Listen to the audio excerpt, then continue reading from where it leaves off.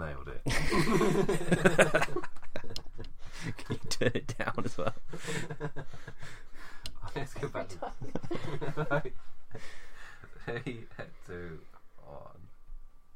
1. Ladies and gentlemen, please welcome to the stage Imp and the Kiss Boys.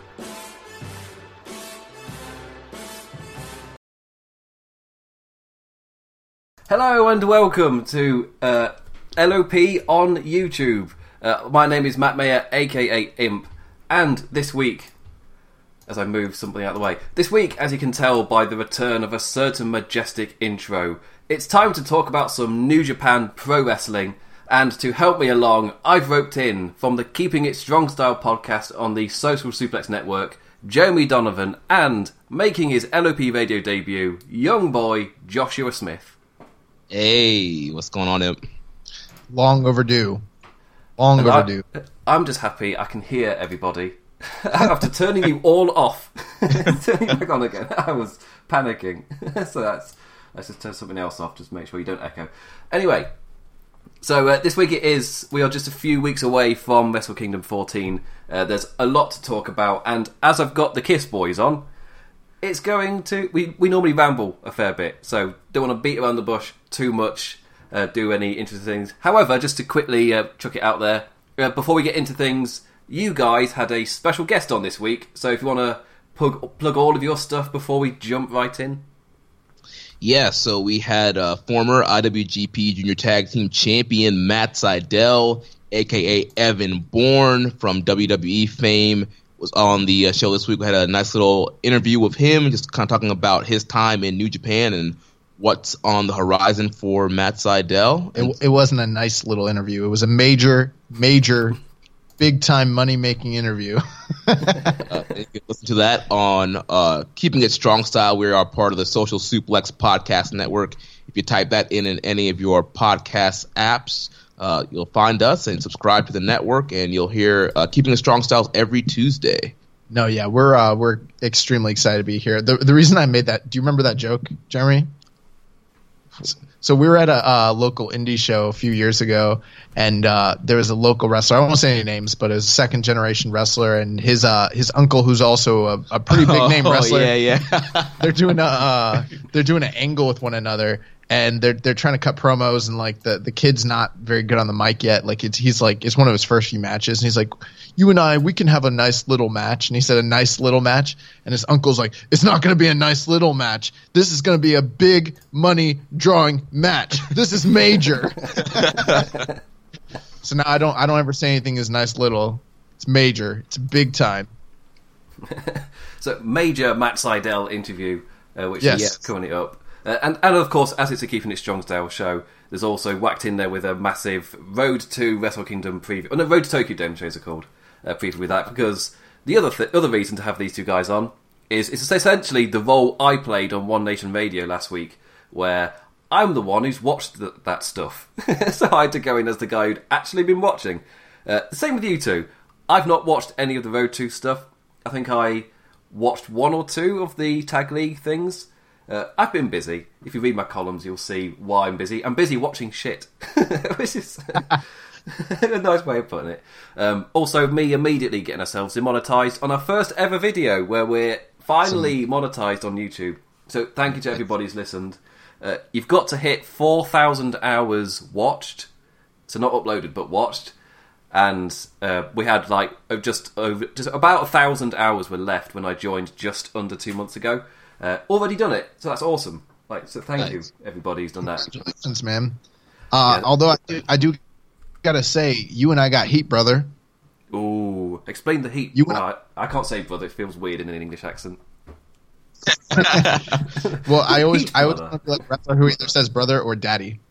You and I got heat. That's even weirder in my accent.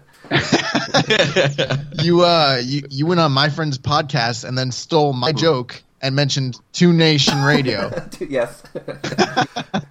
I was wondering where I got it from, and then as soon as they said it, I was like, "Oh crap! Yeah, that was it." So, yeah. That's my gimmick, pal. Gimmick infringement. No, actually, I really enjoyed that episode. I thought it was really good, actually. Yeah, I really enjoyed myself too. It was fun being on One Inch Radio and fun being on Keeping It Strong Style. I'll be kind. As I got you over here.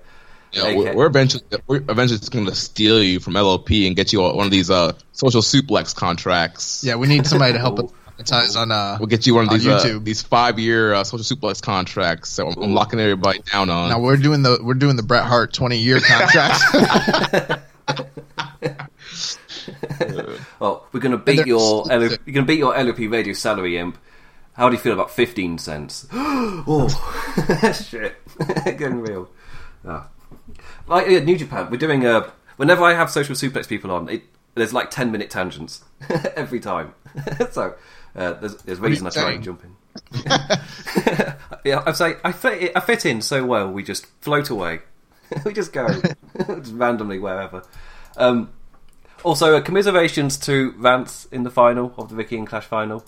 Who also, this is me linking through the tournament to my own shows. For next week, I've got Sir Sam on Boxing Day. Yes, I'm being really brave. I've booked an Australian to do a show Boxing Day morning at like 9 a.m. my time. So we'll see how that goes. I might be in trouble. A day after Christmas, and I'm doing a show at 9 a.m. And we essentially have the Thanksgiving dinner on Christmas Day over here. So, yeah, that's going to be a brave choice by me.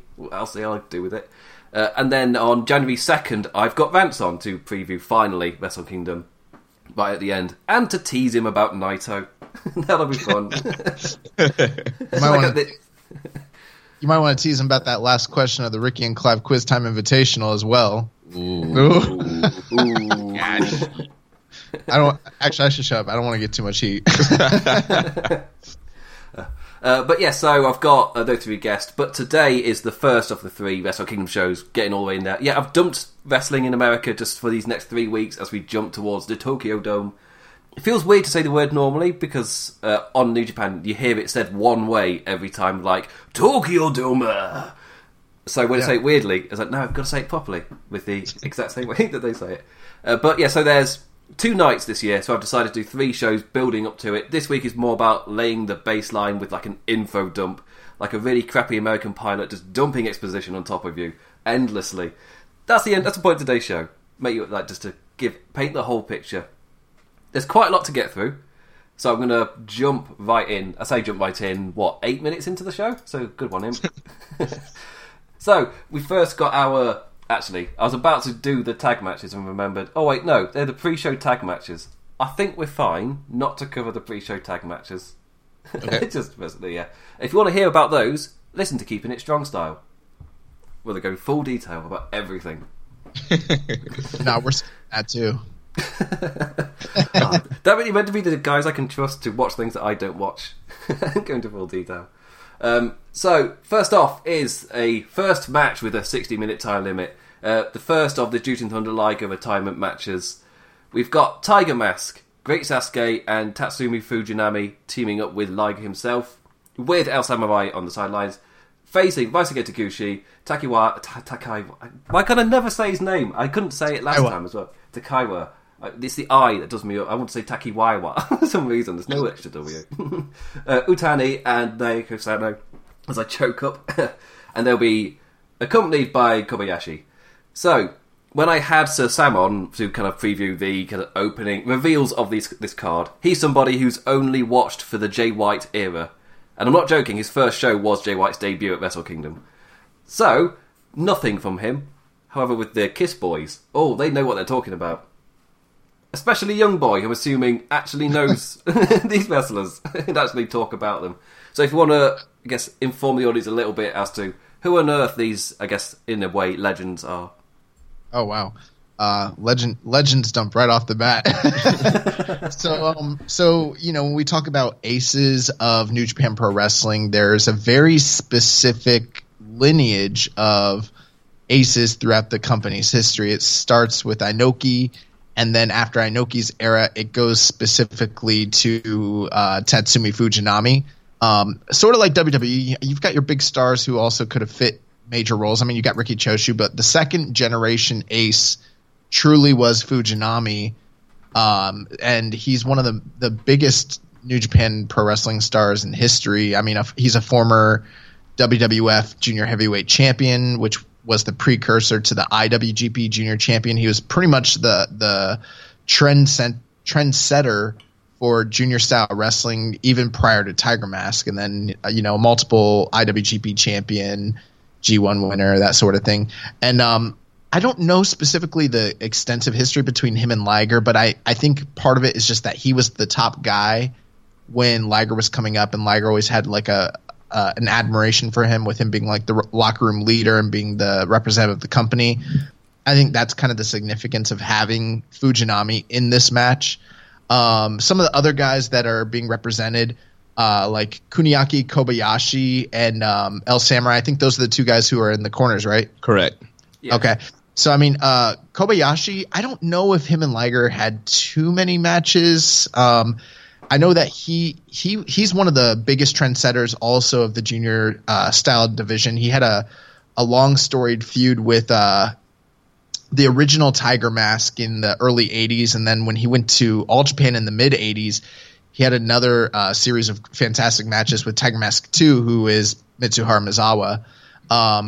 So I think him just having like a legendary role, I'm sure that they interacted. And just to be clear, I don't know everything about Liger's career, but I do know that he has a lot of ties.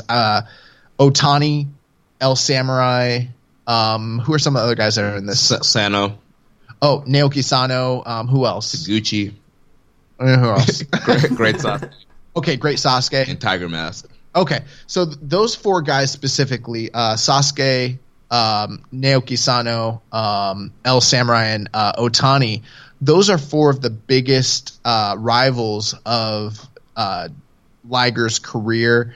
We're talking guys that he had, best of the Super Juniors, top of the Super Juniors, J Cup, matches against, Dome matches against, IWGP Junior title matches. These are like some of his most storied rivals of his entire career, and also partners at different times. Especially, the Samurai feud was one that was like an admiration. The Otani feud was a very heated one. The Naoki Sano feud is the feud that kind of launched his career and like brought him to the mainstream. And then I'm a little surprised that Taguchi's in the match, but I guess it's just because Taguchi was kind of like that junior guy in New Japan who took over post Liger's, top of the division run sort of thing. And I'm not sure how close they are, but I'm sure it's got to be pretty close for him to be in this match. Well, I'm sure with Taguchi, you need at least one kind of, current guy in there, somebody that can still go and kind of lead this match. I mean, obviously, all these guys are very experienced, but obviously they're not what they were in their heyday. So I think a guy like Taguchi can take a lot of bumps and kind of call a match, so to speak, and kind of keep things in order. Yeah, and a lot of the guys that you are going to see, they're older. Some of them, like Fujinami especially, is extremely old. But that's not to say that they're not still working. They're doing regular shows for working different on companies. Produce shows, indie shows. Yep. Yeah. All over the Japanese indies, and they have been for years.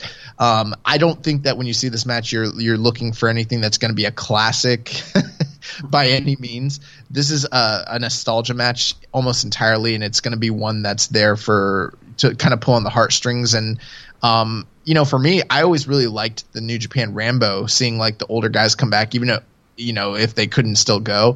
And this is kind of that, except with more heart to it. So I'm excited for this match.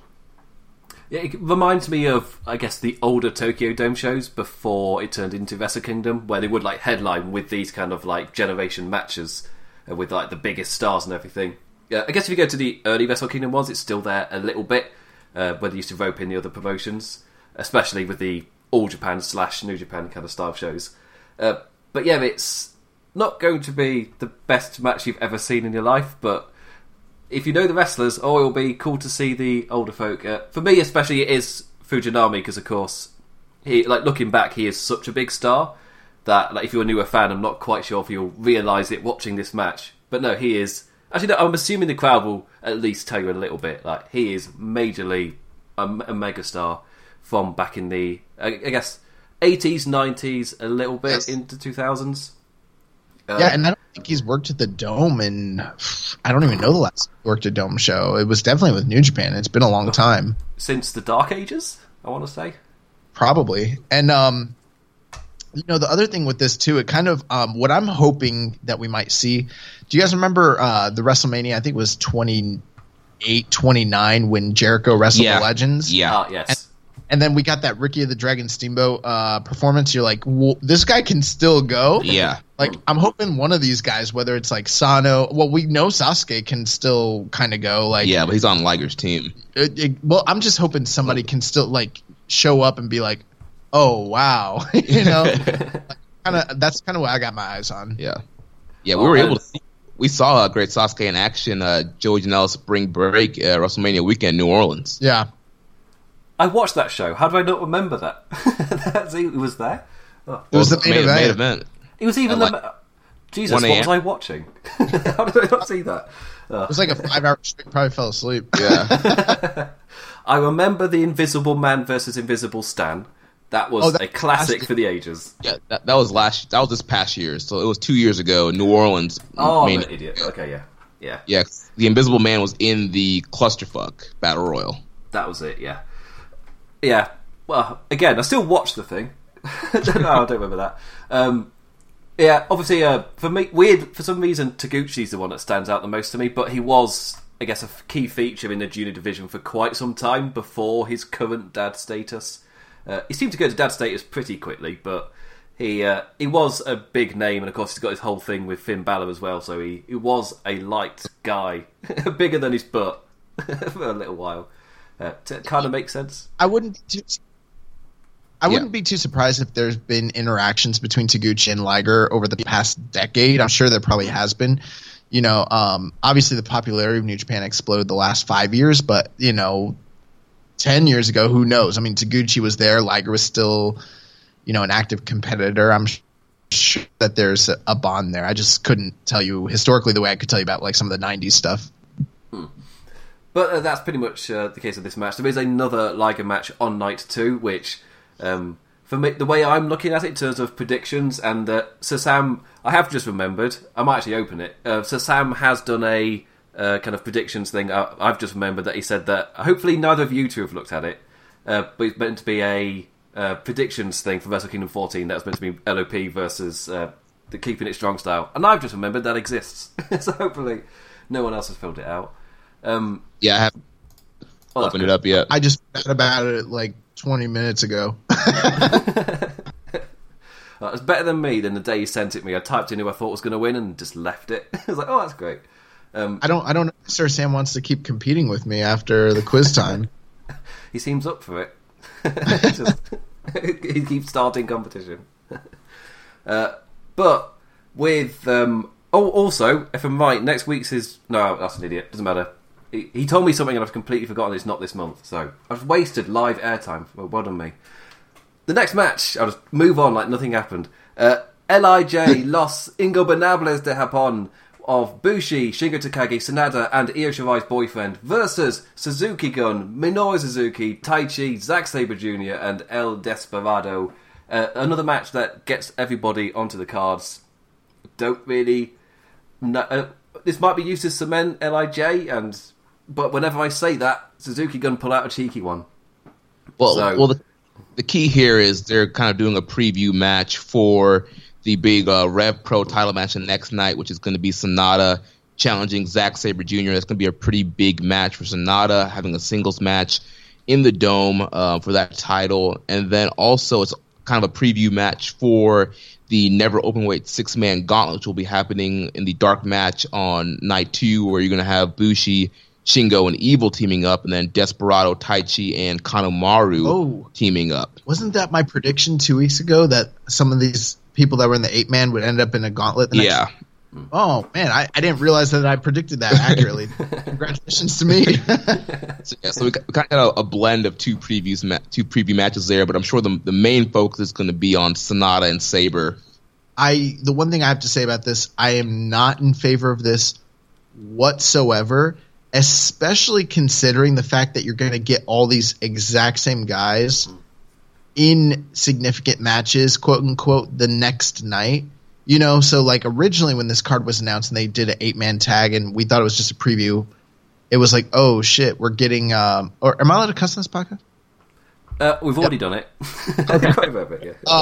Oh crap! We're getting a preview show or a preview match, which is something we're used to getting on Road to shows or New Beginning in Beppu, something like that. Not like a Wrestle Kingdom, and then to turn around and actually pay it off with big matches the next night seems like they're wasting an opportunity. When if you're giving these guys 2 paydays, why not just take this slot and give it to a more deserving singles or tag feud, as opposed to giving us these same competitors 2 nights in a row? It doesn't make sense to me.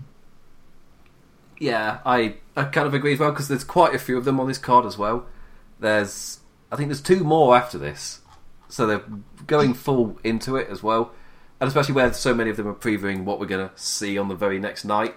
I'm not a massive fan, but I guess they got to fill the card out with something, which feels a little bit odd. It feels like they should have enough. And obviously, Rich will cry, give Ishii a singles match. Well, yeah, I mean, there's a lot of guys in this match that could have gotten single spots. I mean, you look at Shingo Takagi, who's had an incredible year. Taichi, who they spent a lot of time elevating this year, having the feud with Naito. He was former Never champion last year. I mean, you have Minoru Suzuki. Sabre has a singles match on night 2, and so does Sonata, but... And Evil is another guy that they've been kind of pushing. So there's several guys in this match who could have benefited from a singles match. You could have done Suzuki versus Shingo here, or Taichi versus Evil, or Taichi versus Ishii. Like, there's several guys. Like, they have a ton of guys on their roster that they could have done something here besides doing an 8-man tag, which should have been done for the Road to Tokyo Dome shows. Yeah, and my feelings with that too was originally I was like, well, if they're going to do these preview matches on night 1. Then my guess is that there could hypothetically be some sort of angle that leads to something big for some of the more popular guys like Suzuki or Taichi or Shingo or Ishii. But instead, it's literally just a preview match for the gauntlet and the singles matches that are accompanying it, which means we're probably not getting a big angle out of it. So it literally just is a preview match, and on a Tokyo Dome show, that seems kind of out of left field. So I'm a little disappointed and kind of surprised by that. Yeah, totally agree. It feels like the shows throughout the rest of the year where they kind of do that, but they've not really done it on these recent Wrestle Kingdom ones. Maybe they have 1 or 2. It's not really the modern Wrestle Kingdom kind of thing to do it like this. But I guess, whenever I say I guess, I always think of no, you could have done that. So yeah, I'm just not really for it. Not really thing. And of course it makes it a little bit difficult to predict because there's not really any stakes, which again is a bit odd for Wrestle Kingdom. I'm just used to there being stakes. For all I know, it's setting up the challengers, because that's maybe what I would do. But I'm not Gedo. I can't say his name now. I'm not Gedo. He knows what he's doing. In Gedo we trust. And keep in mind, we're not getting a Rambo. We could have easily gotten a Rambo. Getting one. That's my favourite. My favourite when I woke up at like 6 a.m. to watch this show, and then there'd be the Rumble to wake up with. As I still can't really see because my eyes are blurry, but put the Rumble on, and it's lovely because I don't know who's who, and then they bring out a legend that I don't know. It's like, oh, but he's good. It's fun. I'm enjoying it.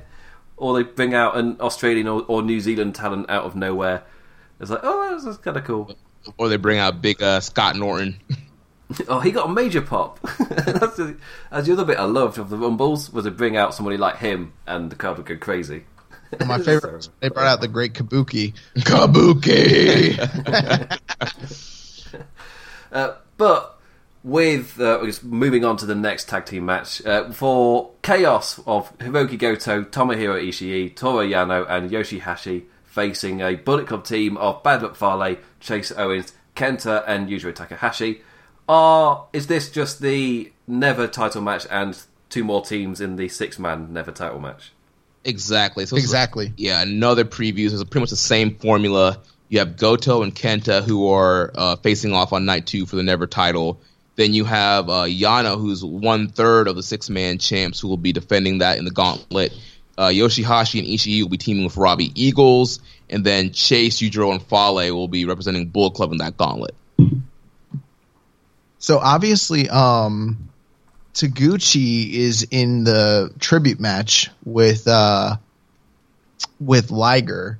So who's left out of this match? Who's the odd man out based on this match? Because obviously we've already got champions from the Sekigun team. You mean who's Ishii and Yoshihashi teaming up with? Okay. Oh, I've got it mixed up, huh? So everybody in this match is in the Gauntlet or on the Never title match. Gotcha. Okay. So Yoshihashi and Ishii are teaming for Robbie Eagles. Okay. Yeah. I don't have the card in front of me, so. Yeah, don't really think there's much more to say on that one. It's just another preview match, and yeah, and we'll talk about Goto and Kenta when we get there, I suppose. Yeah, and I am planning to dive into the stories a bit more with Sir Sam. He likes stories. That'll be fine. All right, next up, we're finally getting into the juice of this card here. Appreciate the pun, everybody. Into the juice. I see what you did there. I got the joke. There's no one realer than Tangaloa and Tamatonga. I thought I'd British up their name. Versus FinJuice, Juice Robinson and David Finlay, the winners of the World Tag League, which I am so happy about. They gave it to somebody new, so we don't get to see the same match again. Yes, for the IWGP Heavyweight Tag Team Championships. Josh, I guess that a little bit of into FinJuice and their relationship a little bit just to explain it, because I'm assuming a load of listeners will know GOD, but not really FinJuice who don't really watch New Japan. Sure. So, who was Juice Robinson before? He was CJ Parker. Right. When he was CJ Parker in the NXT system, he asked for his release and it was granted. He came to Japan and he already had been in through developmental. He'd already been on independent.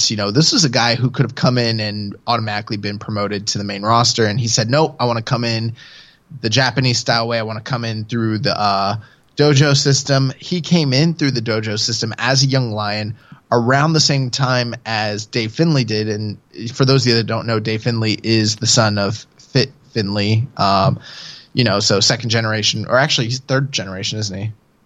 Yeah, I think he is. Yeah, I think he is too. Anyway, so these two guys kind of came up through the same class as like Sho and Yo and Jay White, that sort of thing.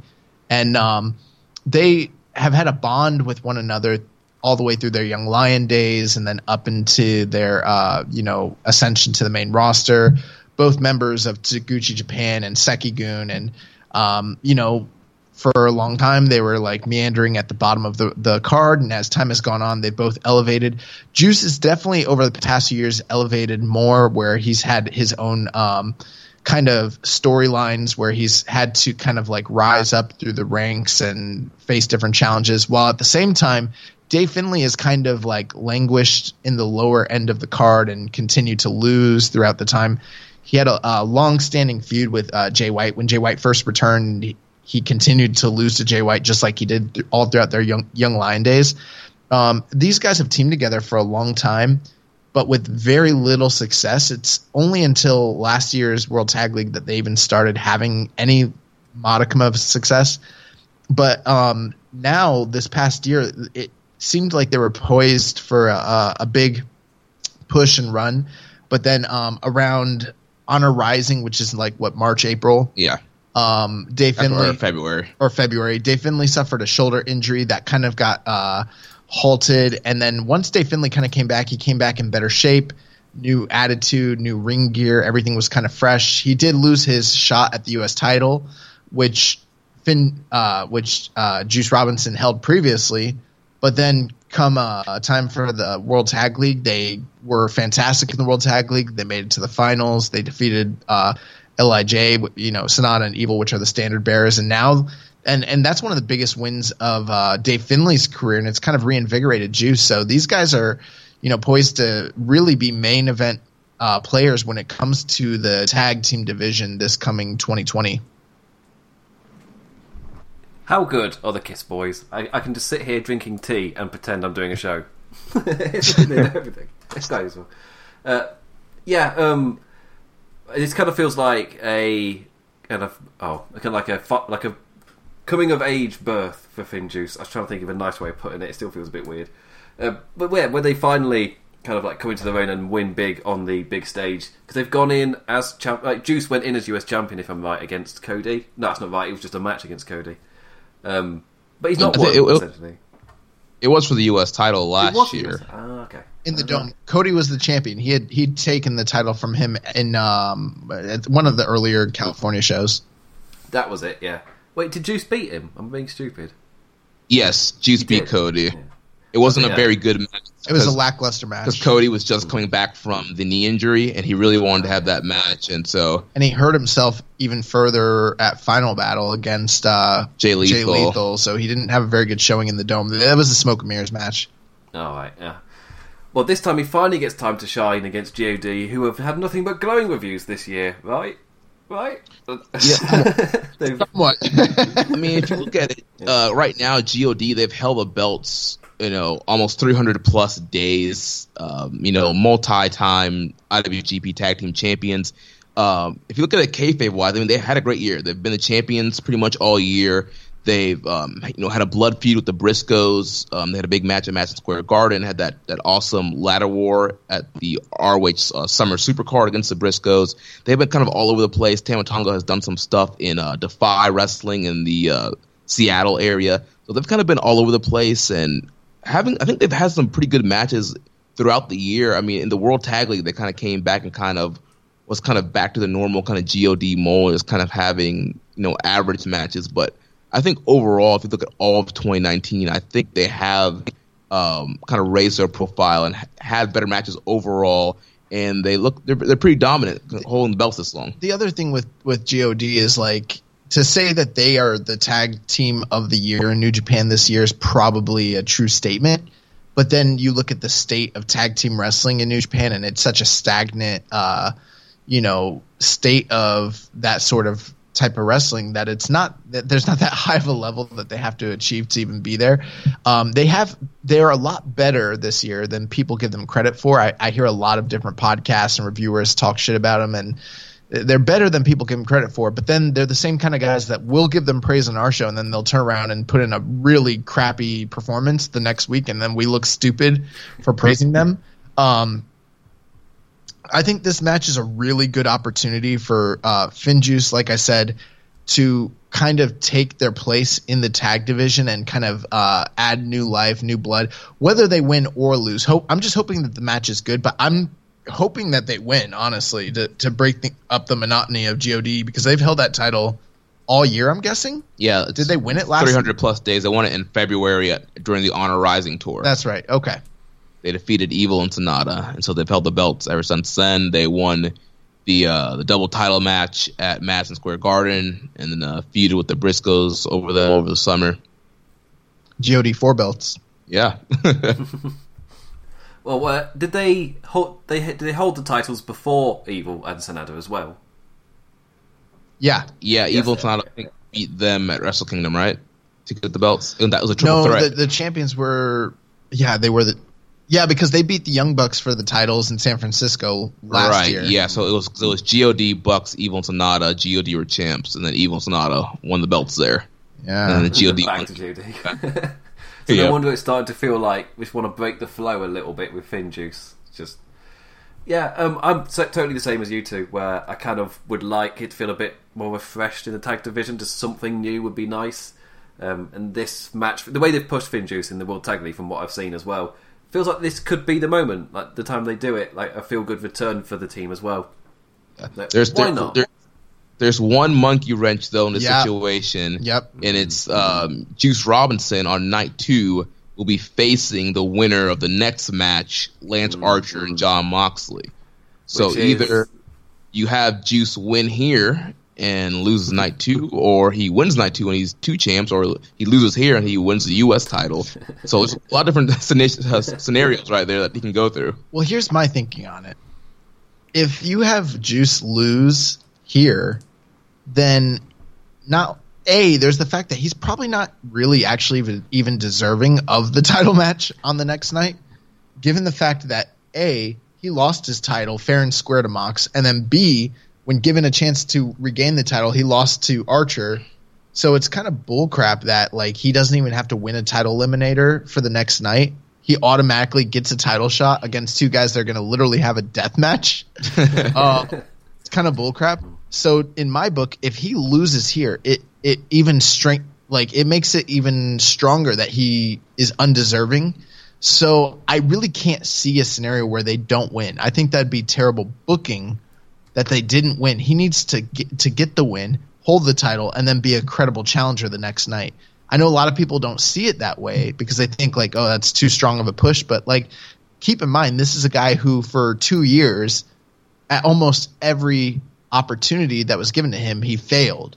So I'm thinking now's the time, and he's also put over like outsiders, bigger stars than him. Now's the time to like do what they tried to do last year with the Cody match, put him over big. Plus, Dave Finlay's deserving of it. Plus, we as fans are deserving of a change in the tag division.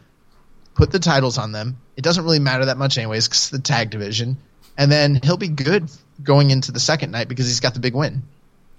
Yeah, like even if they become champions, it's like champions of what division? There's like 2 teams, if that. And we're desperate for one of them to stop being a team and properly propel up the card in Evil and Sanada. Like, right. It's not, aside from GAD, like, really, who is there? There isn't really that many. It's more kind of stable mates thrown together. We said there's Senkozy. Oh, God.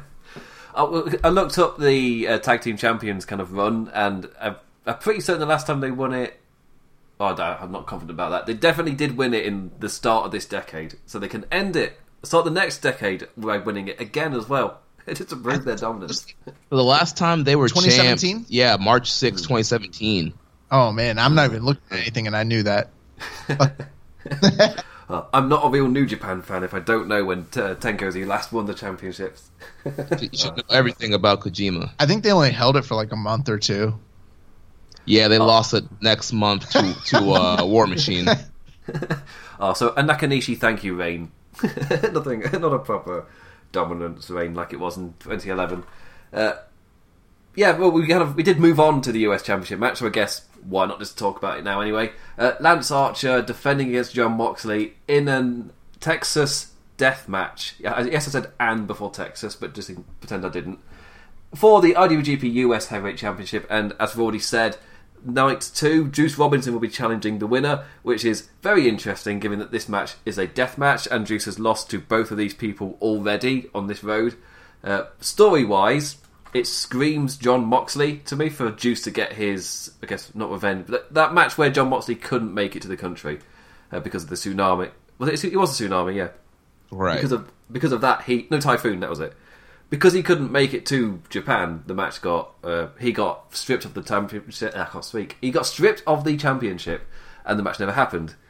For me, this sets up that match finally taking place, and I can't really see any other way of doing it, just because in Gedo I trust, and I've noticed a story.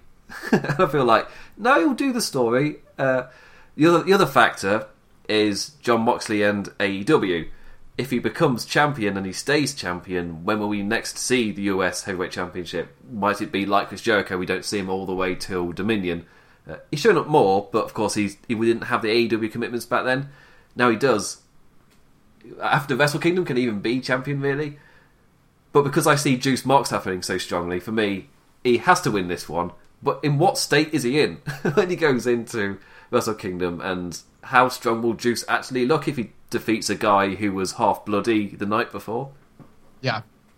Well, there's a couple things here that I'd like to touch on. I think you bring up some really great points there, Imp. The first thing is, and I hate to play spoiler, but I've got to play spoiler for you guys. This is exactly how it's going down, and there's very few things on this card that I feel as strongly about, but this is exactly how it's happening. Juice is for sure getting a title shot the next night. Mox is for sure beating Archer, and then Mox is for sure losing the title back to Juice the next night. The main reasons for this is, like, I know there's a lot of people out there that are predicting an Archer win, and I don't know if you heard about this, but recently Moxley said that his contract allows him to continue to work New Japan dates over in the East, and he plans to do that indefinitely. He has no plans of stopping. So even with his AEW obligations, he's going to keep coming back. So I think a lot of people are taking that to mean, like, oh, well, if he's going to keep coming back, Archer's done so well, why not give him the win?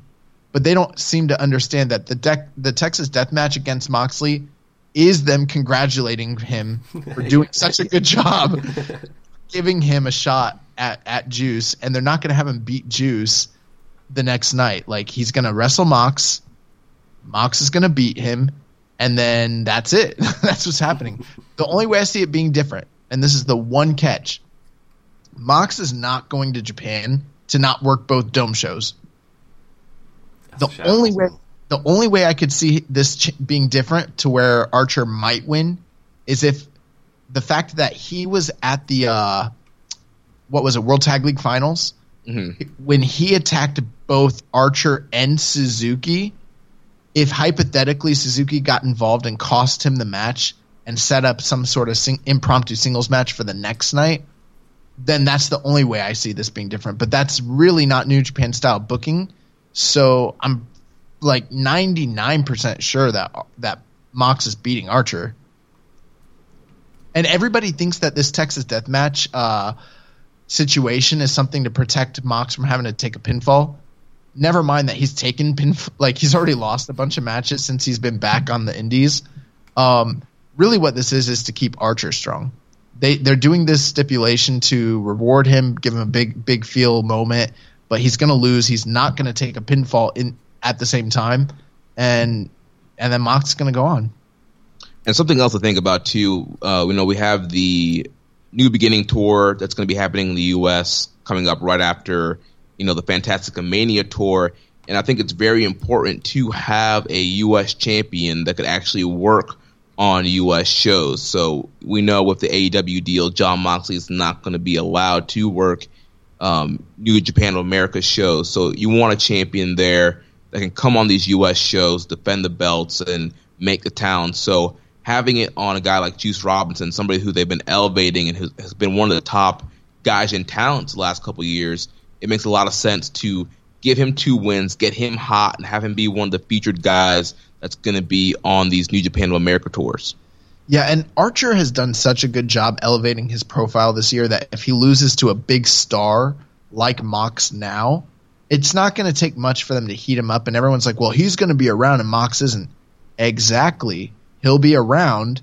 Juice will be the champion.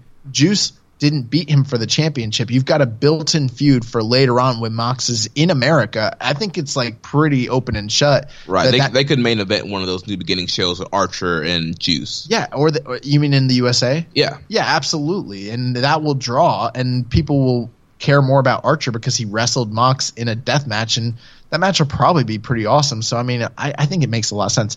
I did want to say this one thing. There's controversy about this match and the rule set because we just got the announcement of what the Texas Death Match actually is, and it's not any of the other past traditional death match rules for Texas Death Match. In this case, it is basically last man standing rules with submissions as well, which is funny because at Wrestle Kingdom 8 they had this exact same match stipulation for the first time ever in New Japan between Fale and Tenzan? No, not Tenzan. Makabe and Fale, and it was called the King of Destroyer match. So I don't know why they're not calling it King of Destroyer match, because that's the New Japan branded designation for what this type of match is. I think they should call it the King of Destroyer match. Well, I think they figured, Archer's from Texas, we want to give him something and make it seem like it's his match. Let's call it Texas Death Match. Do you guys have any opinions on the fact that they're with the new that new rule set that was just announced? Yeah, I was totally with you, kind of, because I know they have done those kind of style matches before, which is a bit odd. I don't know if it brings memories of Stan Hansen and his rope. I've really put simple down Stan Hansen, but he brought that kind of Texas deathmatchy feeling about him. He was Texas. Like, look at him, that man's Texas. Yeah, I feel like the Texas, it feels like it had to be a deathmatch because of Moxley, and you associate that word with Moxley. And Archer, obviously, the Texas bit. So, for me, as soon as I saw it, I was like, oh yeah, you got the Texas guy and you got the deathmatch guy, why not do a Texan deathmatch? Like, for me, that made sense to me. Yeah, honestly, I prefer. I would have just wished they would have just done a straight up last man standing match. I thought that would probably make things a little bit more, I guess, maybe clearer. I don't really mind. I think it's still going to be a great match, but the submissions might convolute it a little bit, might make it a little bit clunky. And I think if they're just going to do this, it should have probably just been last man standing, or they should have actually done one of the more traditional Texas death match rules where you do the pinfall and submission, which then leads to the 10 count. I would have been fine with that. I also would have been fine with them not being able to answer the bell or the doctor stoppage or whatever. My one concern with this rule set, because it's not just 10 count only, it's also quote unquote submission, that makes me worried about one thing: the claw. The claw. Because we don't really, like, he's using the claw to pin people, and it's like, okay, is he going to use the claw to pass him out, or is he going to use the claw to try to submit him? Is he going to be able to hold him down while they count? Like, I don't understand, and that's the one thing I'm like, that could actually cause the match to suck a little bit. That's the one thing I'm a little worried about with this weird rule set. And you know he's going to do it during the match because that's his thing. He's going to get his shit in. Right. Unless Moxley holds up a barbed wire bat and he claws the bat. some horrible spot like that. I'm wondering how hardcore they can even get, being the fact that it's a Tokyo Dome. Like, I mean, in the past they have, but yeah. I mean, they've done the exploding stuff, but it was like twice. Yeah, they did exploding stuff. They've done violent matches, but not for quite a long time. I can't remember the last one. Well, and the Jericho Omega match, that was no disqualifications, right? Yeah. And they had chairs, tables, and crazy spots like that. Yeah, but you know how Mox likes to get down. Mouse traps, barbed wire, glass. I'm thinking, obviously, like I guess blood level that I've seen at Tokyo Dome would be Yuji Nagata versus Power Warrior. Why am I forgetting his name? Kensuke Sasaki. That's it. Yeah. Oh, their match. I love amazing. It's such a good match. Yeah, such a good. Like highly recommend. It's from 2004, if I'm right. Like incredible match, but they are essentially blood water fountains. It's so bloody. It's really bloody. But it's so for me that's like when I hear about blood at Tokyo Dome, I'm like, well, they've kind of done it a little bit. Just put on that match. It's not the blood I'm concerned about. It's more just like, the gratuitous violence. Yes. That's all. The visual stuff. Like we saw at I'm forgetting names now. Full Gear between Moxley and Omega. Like that kind of stuff where it's the thing that makes you wince in anticipation, then you see them do it, and it's like, compared to there's blood now kind of reactions you get sometimes. Yeah. The one last thing I want to touch on before we move on is, again, the problem here with the fact that Juice is getting a title shot the next night. Almost seems like for a lot of people they're looking at and they're like, well, what about all those other guys? Suzuki, Ishii and Shingo and big stars like that who are getting put in these multi-man matches, whereas we're getting 2 Juice matches back to back, and from a kayfabe perspective, he doesn't even deserve the rematch. So it seems almost like a wasted space on a 2-night card when you could have been elevating or highlighting other major stars. Yeah, totally agree. Pretty much on everything. So I'm realising we've got about 30 minutes of airtime left. Not even finished the first night. I reckon we could finish this first card. I reckon we can do it. So let's do it. Right, so I might switch it up so I do the second night with Sir Sam next week on Boxing Day. Yeah, the mental booking where I wasn't thinking, obviously. How long are we going, Imp? We'll go to about half past midnight my time, whatever it is, 7:30. Gotcha. So 7:30. Okay.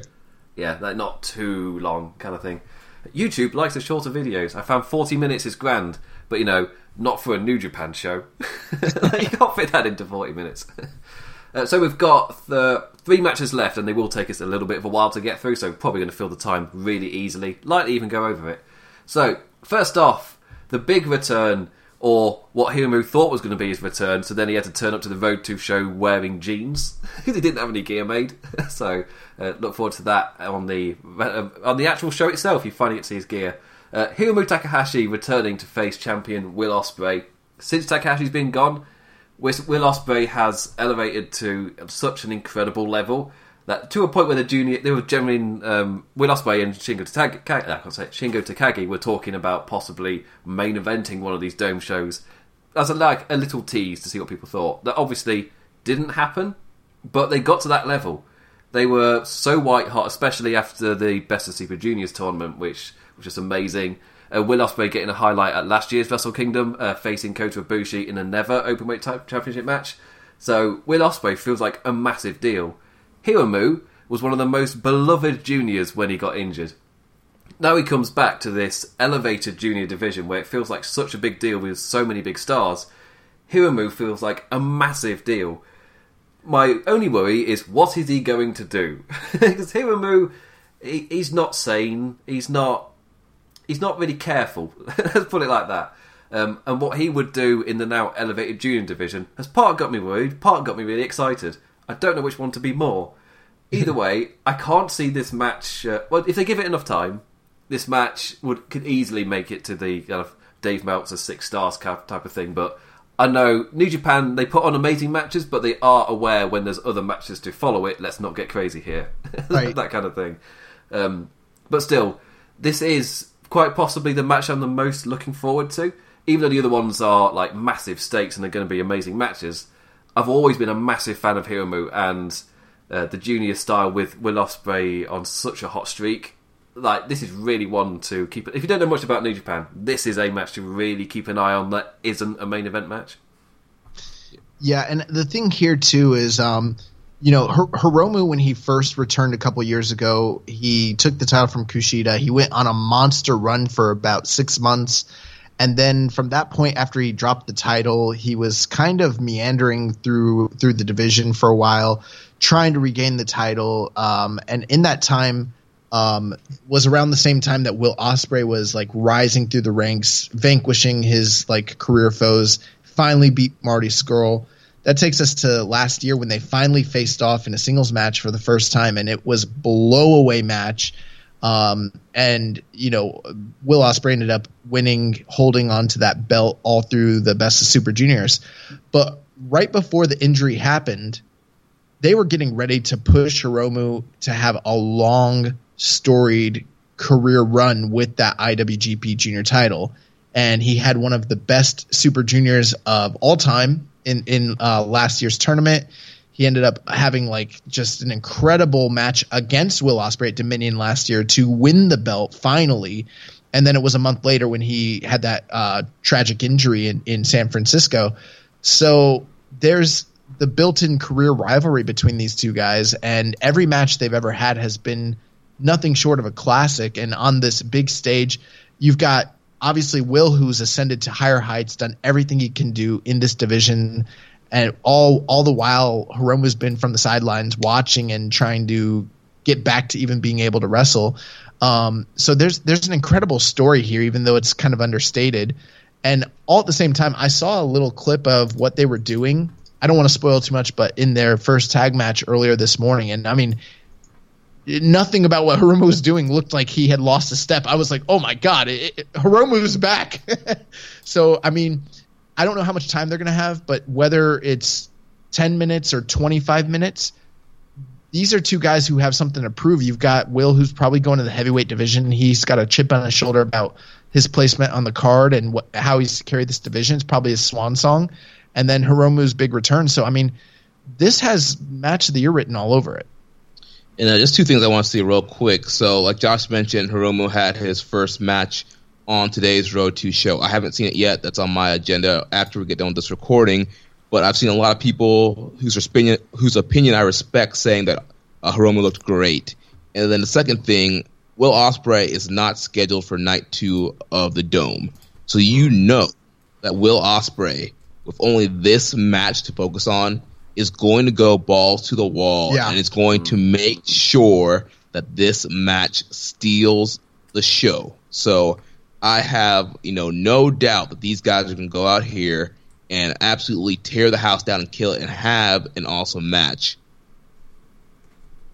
Yes, 100%. Especially as the Liger's second match. For me, it's Liger teaming up with the current junior champion. It's like, yeah, a fantastic match to end on. Will Ospreay's not in that match, so for me that kind of maybe answers who's going to win this match. So Will Ospreay is going to go mental, but then Hiromu wins and gets to team with Liger in Liger's final match. I like that. I like the kind of story that tells. I'm a fan of it.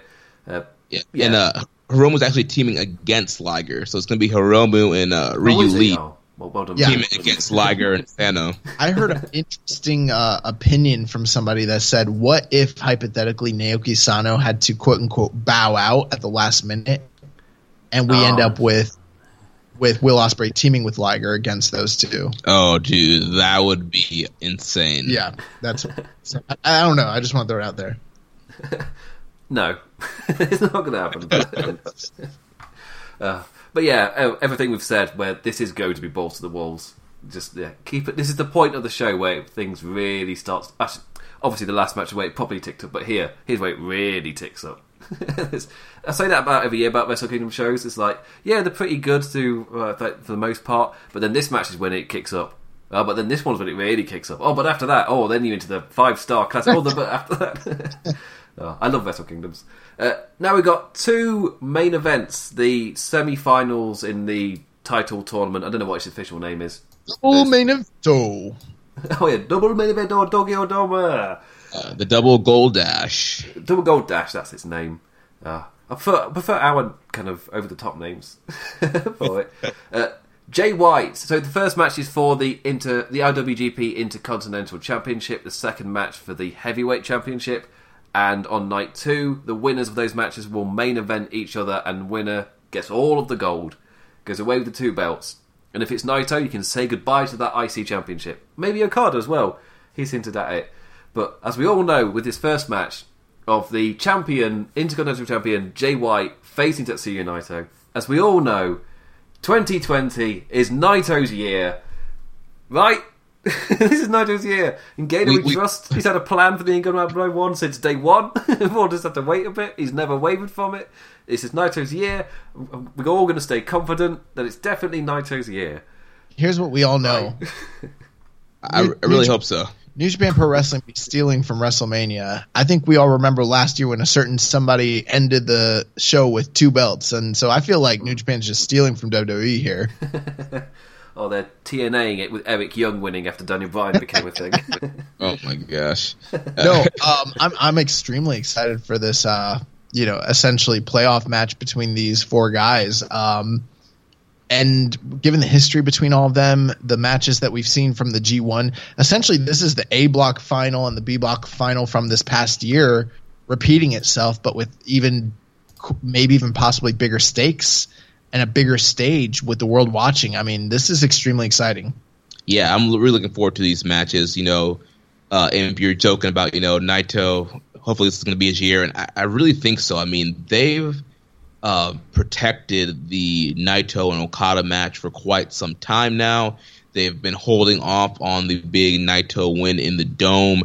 I think it really makes, the most sense to go ahead and pull the trigger and do the Naito and Okada match on night 2 and, complete the story and finally have Naito beat Okada in the Dome and become the IWGP Heavyweight Champion. Yeah, and this feels like the start of the story for Ibushi and Jay White in their own respective stories. Like, this is Ibushi finally in the main event of a Tokyo Dome show on January 4th. Like, this is his first, he's finally there. He's double main evented before, but he's not main evented. And there's only one actual main event. Shut it, WWE. There's only one actual main event. And he's not done that before. He finally breaks that mold. And for me, it makes all the sense in the world for Okada to just win. Mostly because it's the Naito arc. And I don't really want another Ibushi Naito. Like, whenever I was trying to predict this, I was just thinking, but there is always that chance that they have Okada shock lose, and then you have Naito Ibushi in their biggest match yet. But because we've seen it so many times, they've kind of accidentally WWE'd this, where Naito versus Ibushi, for me, I've just seen it way too often, and I don't feel like I'd be anywhere near as excited as I would be for the match they've seemingly purposefully not done since they last faced each other in Wrestle Kingdom 2-3 years ago.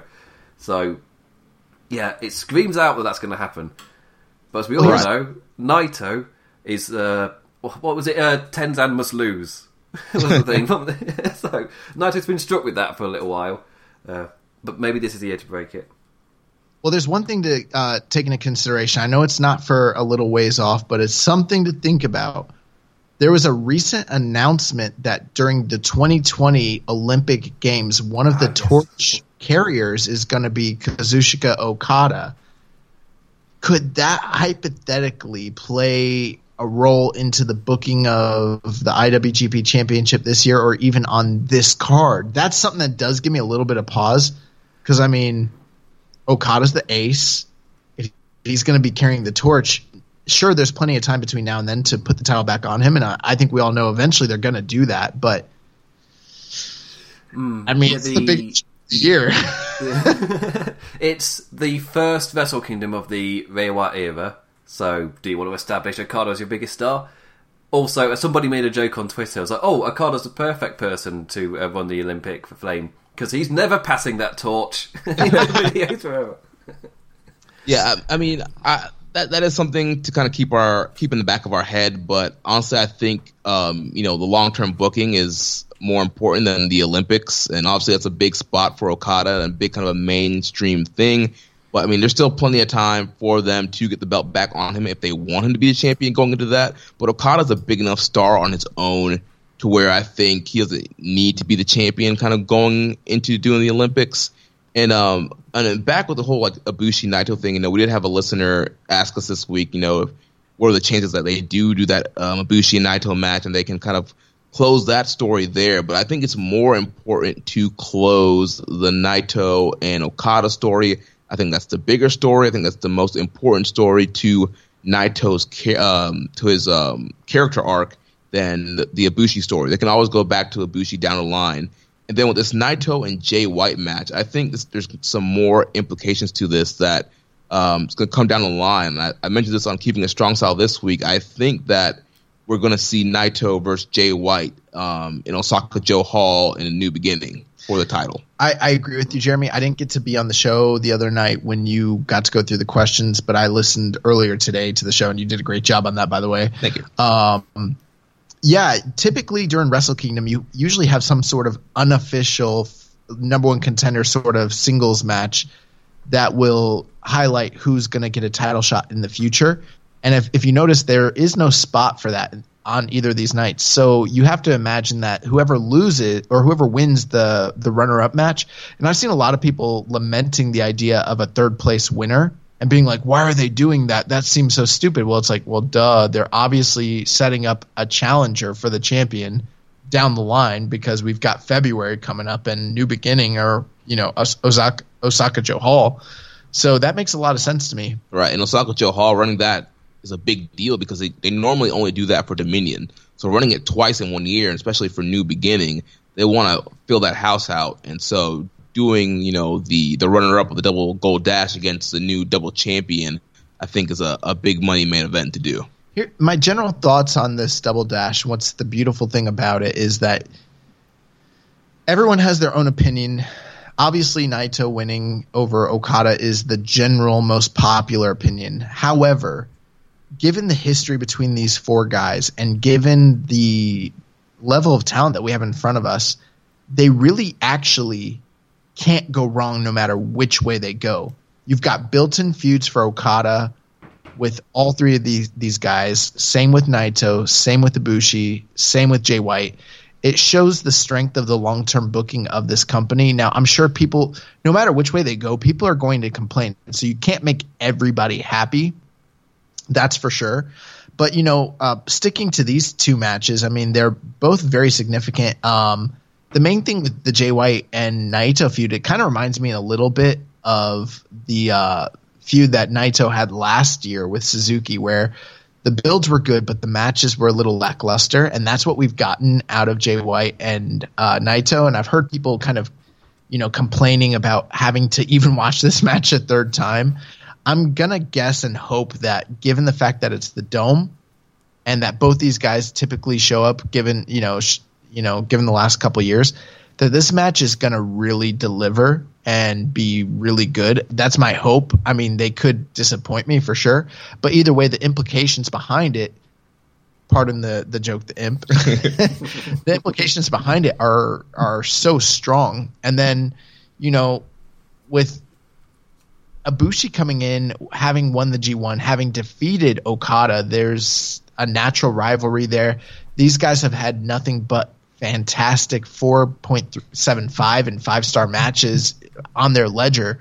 So, I mean, that match might actually even be better than any other possible match the whole weekend. And then no matter what combination you get on the second night, you're going to get a fantastic build between these four guys.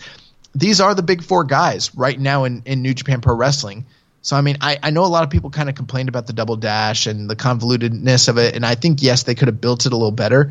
But when push comes to shove, the weakest possible combination between them is Naito and Jay White. Once you get that out of the way, the remaining three matches, no matter what they may be, are going to be nothing short of fantastic. I mean, just look at the G1 final that we got from Jay White and Ibushi this past year. Just look at all the matches that Okada's had with these guys. So, I mean, I do fully expect Naito to walk away with all the gold. And in fact, my prediction is that every member of LIJ is winning their titles, and we're getting a golden roll call at the end of the show.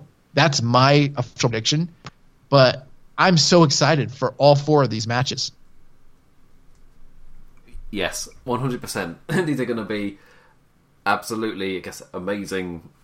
These are going to, I'm fully expecting the end, like when we talk about Wrestle Kingdom and like the final, yes, 4 matches standardly. The final 4 matches kind of build and build and build and get like better and better and better on the night.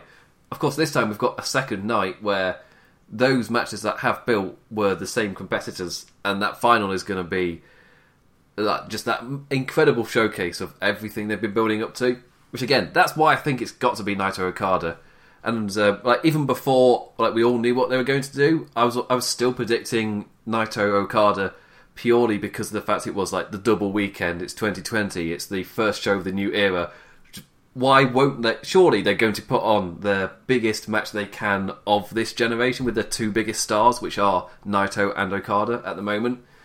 Like, it just, the whole occasion screams to me that surely this is what they're going to do with Naito and Okada, and Naito's finally crowned as the, I guess, the great megastar he is, finally winning in the main event to enter this new era.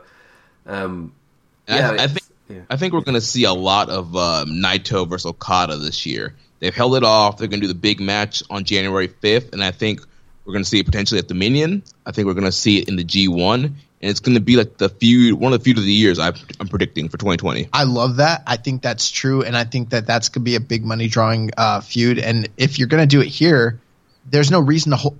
Okay, so like my whole thinking behind this feud has always been this.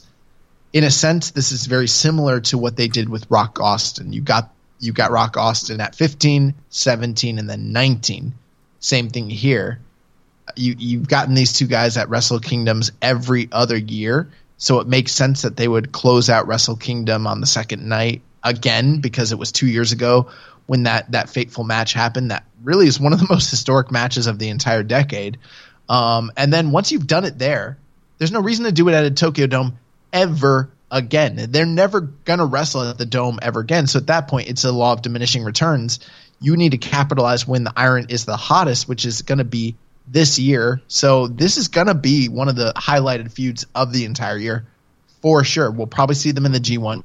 We'll probably see them 2 or 3 times at least this year. I'm predicting Dominion, G1, like the G1 semifinals, like they're both like in the A block, and the winner goes to the G1 finals, and maybe even on one of the America shows. And not only that, but there's also the fact that we when we talk about like these two, I lost my thought. These two guys in particular, God, I had such a good thought, and I don't know where I was going with it. I lost my thought. We'll believe you that it was really good. So, I guess we've kind of covered all the ground with that main event scene and the 2 matches and what the main event the next night could possibly be, which is where I was going to take us. So there's a few more matches, I guess, on the next night to quickly bash through with the time we've got remaining. There are quite a few title matches. We've already kind of covered ZSJ Sanada and the winner of Moxley Archer versus Juice Robinson, so we can kind of skip those. IWGP Junior Tag.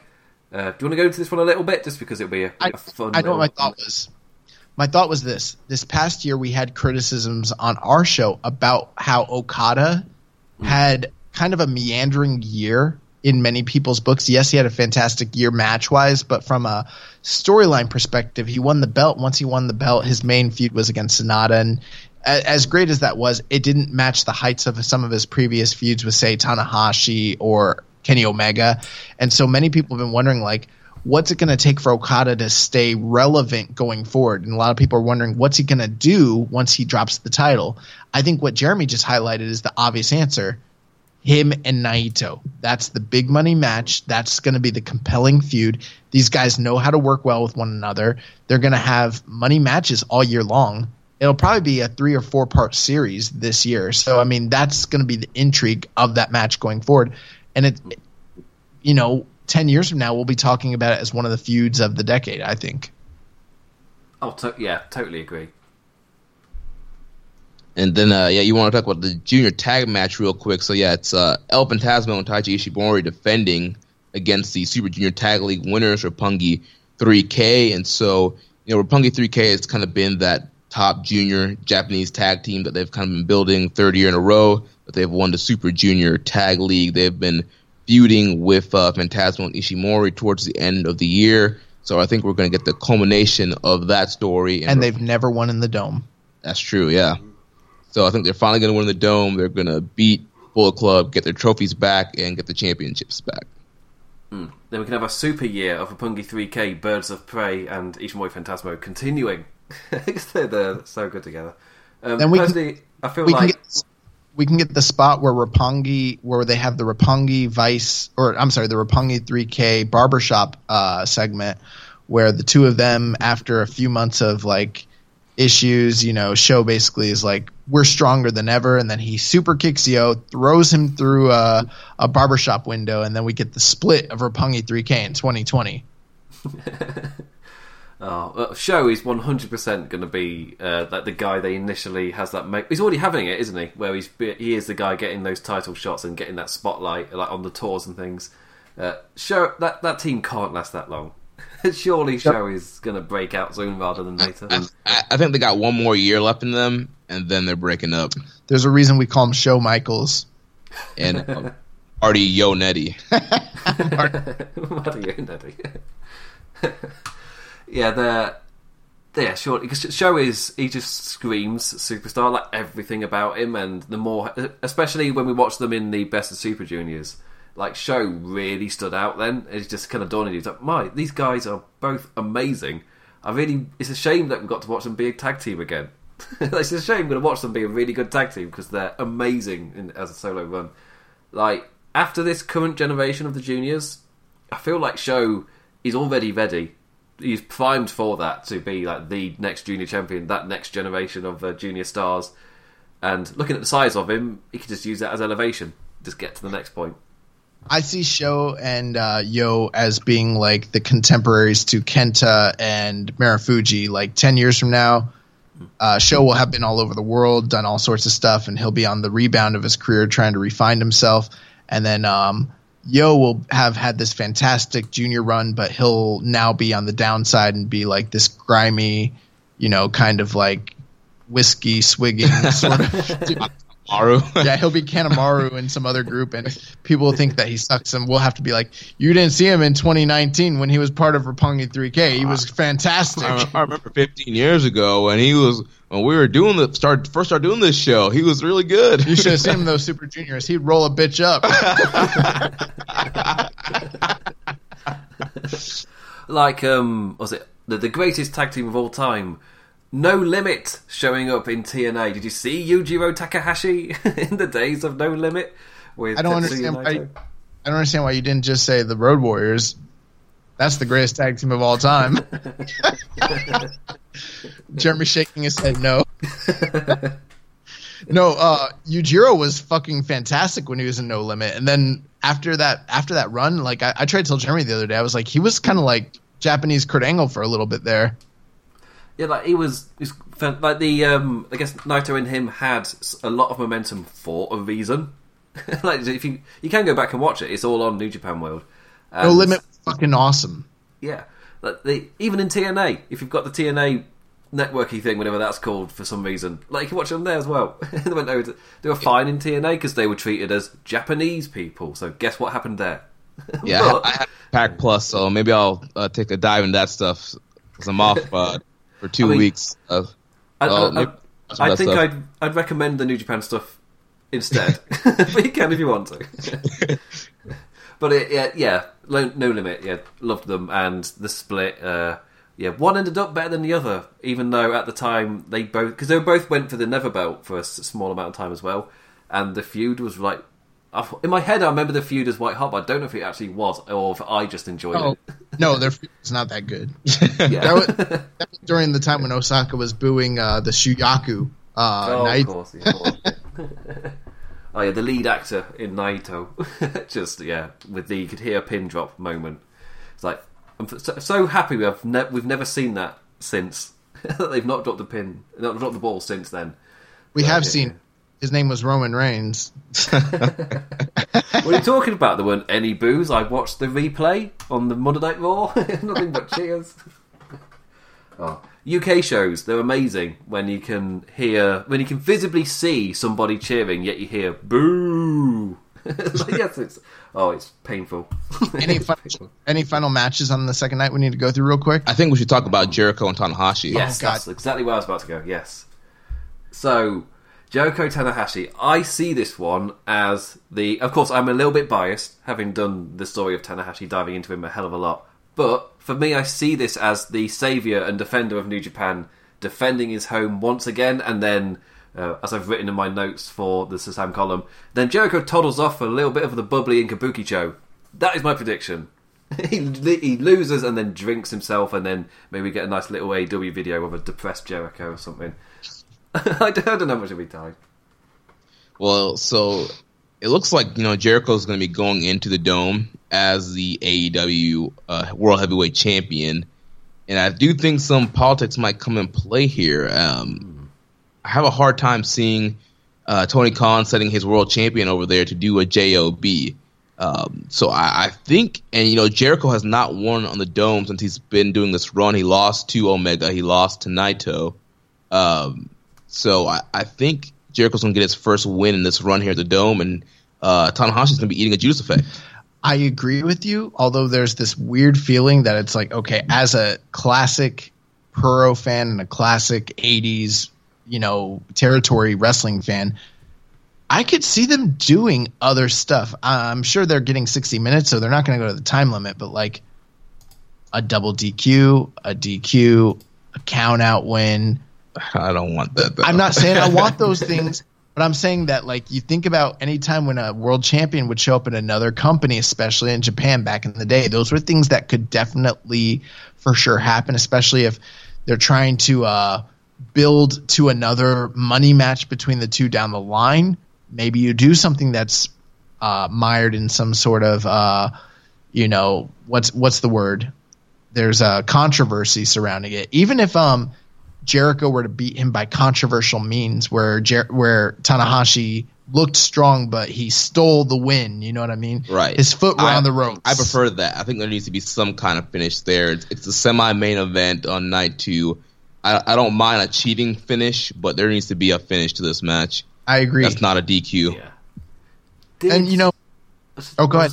I was just thinking, did Okada definitely pin Jericho in Dominion, or was there a screw? I can't remember if the screwy stuff was before the match ended or after it.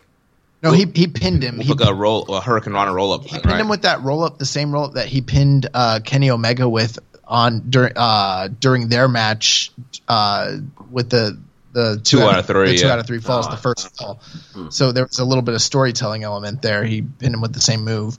I think this match is going to be fantastic. For those of you that, I alluded to the lineage of aces in New Japan. I mean, it's a really concise lineage. I mean, you've got Inoki, it goes to Fujinami, to Hashimoto, to Muto, to Sasaki, down to Nagata, and from Nagata it goes from the Dark Ages to the ace of the universe, which is Hiroshi Tanahashi. And for those of you that don't understand or know, like, Hiroshi Tanahashi was and might be the most seminal and important figure in the history of New Japan Pro Wrestling, barring Inoki. And this is a career matchup. Him and Jericho have never wrestled. Jericho is one of the most prolific Western performers in the history of Japan, from his time in War and, FMW over to New Japan. And, he's made something like 70 or 80 tours here, to many like Western audience, viewers, they only think of the last couple of years, but they don't realize that he's been there for decades. And him and Tanahashi, until Dominion last year, had never even come into contact with one another. So, I'm a little disappointed in the build. I understand why the build hasn't been that great, and a lot of it does have to do with Jericho's time in AEW and his obligations there. Luckily, New Japan did bring back the recount to try and profile this match. If you haven't checked that out on YouTube, it's there. It's pretty awesome. But ultimately, these are two career guys from the same generation that are two of the best performers in all of history, and they still are fantastic master storytellers. So, I mean, Tanahashi gets compared to guys like John Cena, Shawn Michaels, that sort of thing. So, I mean, we've seen the matches with Jericho and Shawn Michaels. We know what that entails, and I think to a certain extent, Tanahashi might even still be a better worker than Michaels was even in his heyday. So, I mean, this match has all the recipe to be a fantastic match, given the setting, given the circumstances. It's just that AEW title is the one thing that we're like, I don't know. And, there's also the caveat of like Tanahashi's failing health and his age. And it's like, is this going to be his last major singles match in the Dome going forward? And I think that's the intrigue of this match. Yeah. And that's kind of been a part of the storyline too, of both guys saying, Jericho says this is going to be Tanahashi's last match. Tanahashi thinks it's going to be Jericho's last match. So that story is there. So it's a little bit. And it could be for both of them, not necessarily the last match ever, but in a major role in the Dome, given both of their ages. I mean, who's to say how much longer Jericho's at the top of his game right now, but like a year from now, who's to say he's going to still be the same competitor that he's been the past couple of years? His body's starting to give out. I mean, we don't know. Once he drops that AEW belt, who's to say what happens? Right. Mm. Yeah, and if I'm right, Jericho has got the same kind of contract as Moxley, so he can, like, it is set up so he can come back and do extra stuff. Which is why I was thinking, is there a loophole to somehow get him into a title match? But Tanahashi was the last one after doing Kenny Omega, Naito, Okada, and now Tanahashi. Like Tanahashi was like the last guy. Other than that, it would be going on to like the other main people like Ibushi, which feels a little bit odd to do Ibushi unless he's feuding with Omega in AEW and Ibushi in NJPW. Then I'm totally for it. Yes, that'll be awesome to kind of link it that way. But aside from that, I'm not exact. I don't know where it's going to go after this. I'm really appreciative of this kind of veteran versus veteran match, especially as it's two veterans from essentially two different countries where they were on top at the same time, just like in completely opposite sides of the world. Finally, we get to see them as a kind of veteran superstar status. So that is awesome to see. I've no idea who's going to win. That's why I assumed it'd be Tanahashi because it's in New Japan, but with Chris Jericho being AEW champion, that does kind of throw a spanner in the works. I'm not 100% as certain, but especially because I've seen Tanahashi defend New Japan so many times in Wrestle Kingdom. That is kind of the story, where he is New Japan's defender, and it really takes something to beat Tanahashi in the Tokyo Dome. So when it happens, it means something huge. And I don't feel like Chris Jericho's that guy. Well, even though, given the age of these competitors, this isn't exactly going to be Bockwinkel and Billy Robinson, in 1990. These guys can still go. So this match should be fantastic, and I wouldn't be surprised to see a rematch between them down the line, given the state of business. But I just think it's surprising how these are two of the biggest stars on the show, and this might have some of the least buzz of all the major matches that are occurring. That just shows you the strength of the card all around. But I'm very excited for it. And I think by the time it happens, Jericho will have gotten to Japan. They'll probably have done something. He's so smart, and so is Tanahashi. They'll have done some sort of angle or something to build hype for this match by the time it actually occurs. I hope it's not too little too late, but it should be really good. Yes, Jeremy, have you got any final notes to say before we start signing off? Well, I'm just looking forward to both nights at the Dome and New Year's Dash. It's going to be an awesome 3-day affair. So yeah, really excited. It's always, the Road to Tokyo Dome season is always an exciting one, and yeah, I'm really looking forward to these shows. I'm looking forward to the moment when Naito wins, and then Kenny Omega comes out and challenges him for the IWGP title at the end of the Dome. Oh That's what I'm really looking forward to. Oh, it just turns to the fans and does the Hogan tweet. You're like, you don't know when a work's a work, brother. You got worked. We're working together all along, AEW and New Japan. No. I just love Wrestle Kingdom as a whole. I just because for me it's at a really nice time. Well, I wake up at 6 a.m. The birds are chirping. Kind of, they're freezing. They don't chirp that much, but the birds are chirping. It's nice. It's early. I get to watch the show with a cup of tea and the sun rising. Also, here on Lords of Pain, we're going to be doing live shows after both events. So we'll see how that goes, as I'm joined by 2 Americans. Oh, they're very brave, doing it for both nights. You're going to watch the show live and then do a live recap after the show? Oh my God. That's what I said. It's just, like, are you sure about this? How do you want to do it? I think it's fair to say they quite like New Japan in order to do that. It's absolutely mental. But yeah, it's not for me though, because that's like the morning and then I have a delightful chat with lunch. It's nothing crazy at all from my end. But yes, I'll be with 2 very tired Americans. Yeah, not even the Kiss Boys are that mental. Like, they'll do this thing called record it. Yeah. I'll also be live on January 2nd, as I said before, like 2 days before the show, with Vance from Chairshot Radio to talk about, I guess, Wrestle Kingdom as a whole. He is a mega Naito fan, so it will be quite fun. He'll be at his peak of nerves, so that'll be a really fun show.